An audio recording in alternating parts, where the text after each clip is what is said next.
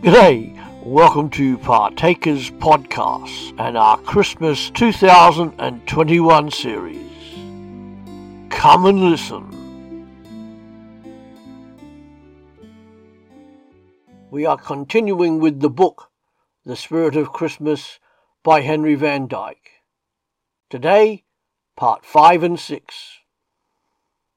Then from beneath the rounded hills, among which the brook of bright hopes is born, appeared a young angel, a little child with flying hair of gold, and green wreaths twined round his shoulders, and fluttering hands that played upon the air and seemed to lift him so lightly that he had no need of wings. As thistledown, blown by the wind, dances across the water, so he came along the little stream, singing clear above the murmur of the brook. All the angels rose and turned to look at him with wondering eyes. Multitudes of others came flying swiftly to the place from which the strange new song was sounding. Rank within rank, like a garden of living flowers, they stood among the sloping banks of the brook, while the child angel floated into the midst of them, singing, I know it, I know it, I know it. Man shall be made like God, because the Son of God shall become a man. At this, all the angels looked at one another with amazement and gathered more closely about the child angel, as those who hear wonderful news. How can this be? How is it possible that the Son of God should be a man? I do not know. I only know that it is to be. But if he becomes a man, he will be at the mercy of humans. The cruel and the wicked will have power upon him, and he will suffer. I know it. And by suffering, though, he will understand the meaning of all sorrow and pain, and he will be able to comfort everyone who cries, and even his own tears will be for the healing of sad hearts. And those who are healed by him will learn for his sake to be kind to each other. The young angel went on to explain that by suffering, the Son of God will be able to understand the meaning of all sorrow and pain.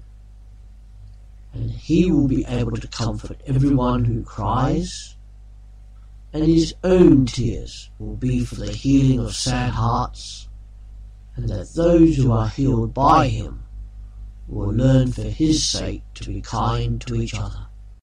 But if the Son of God is a true man, he must first be a child, simple and lowly and helpless. It may be that he will never gain the learning of the schools. The masters of earthly wisdom will despise him and speak scorn of him. I know it, but in meekness will he answer them. And to those who become as little children, he will give the heavenly wisdom that comes, without seeking, to the pure and gentle of heart. But if he becomes a man, evil people will hate and persecute him. They may even take his life if they are stronger than he. I know it. They will nail him to a cross. But when he is lifted up, he will draw all humans to himself, for he will still be the Son of God. And no heart that is open to love can help loving him, since his love for humanity is so great that he is willing to die for them. But how do you know these things? Who are you? I am the Christmas angel. At first I was sent as the dream of a little child, a holy child, blessed and wonderful, to dwell in the heart of a pure virgin, Mary of Nazareth.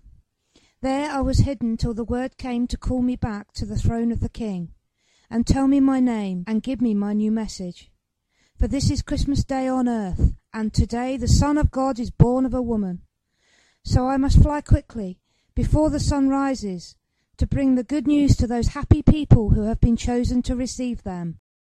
Part 6. Our final part. As he said this, the young angel rose, with arms outspread, from the green meadow of Peacefield, and passing over the bounds of heaven, dropped swiftly as a shooting star toward the night shadow of the earth. The other angels followed him, a throng of dazzling forms, beautiful as a rain of jewels falling from the dark blue sky. But the child angel went more swiftly than the others, because of the certainty of gladness in his heart, and as the others followed him, they wondered who had been favoured and chosen to receive the glad tidings. The multitude of angels thought, It must be the emperor of the world and his councillors. But the flight passed over Rome.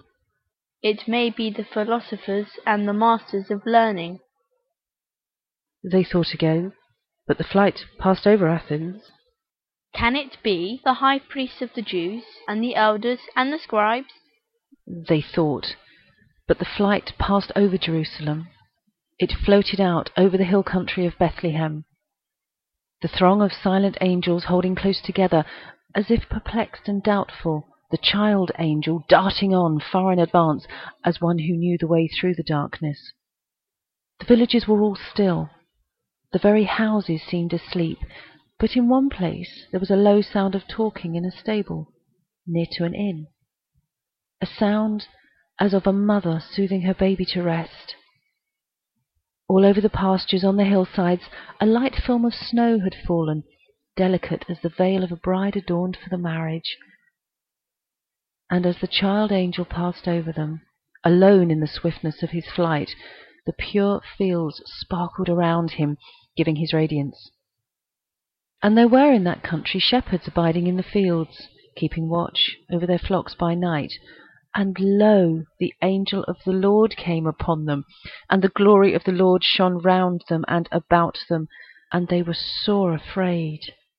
And the angel said unto them, Fear not, for behold, I bring you glad tidings of great joy, which shall be to all nations.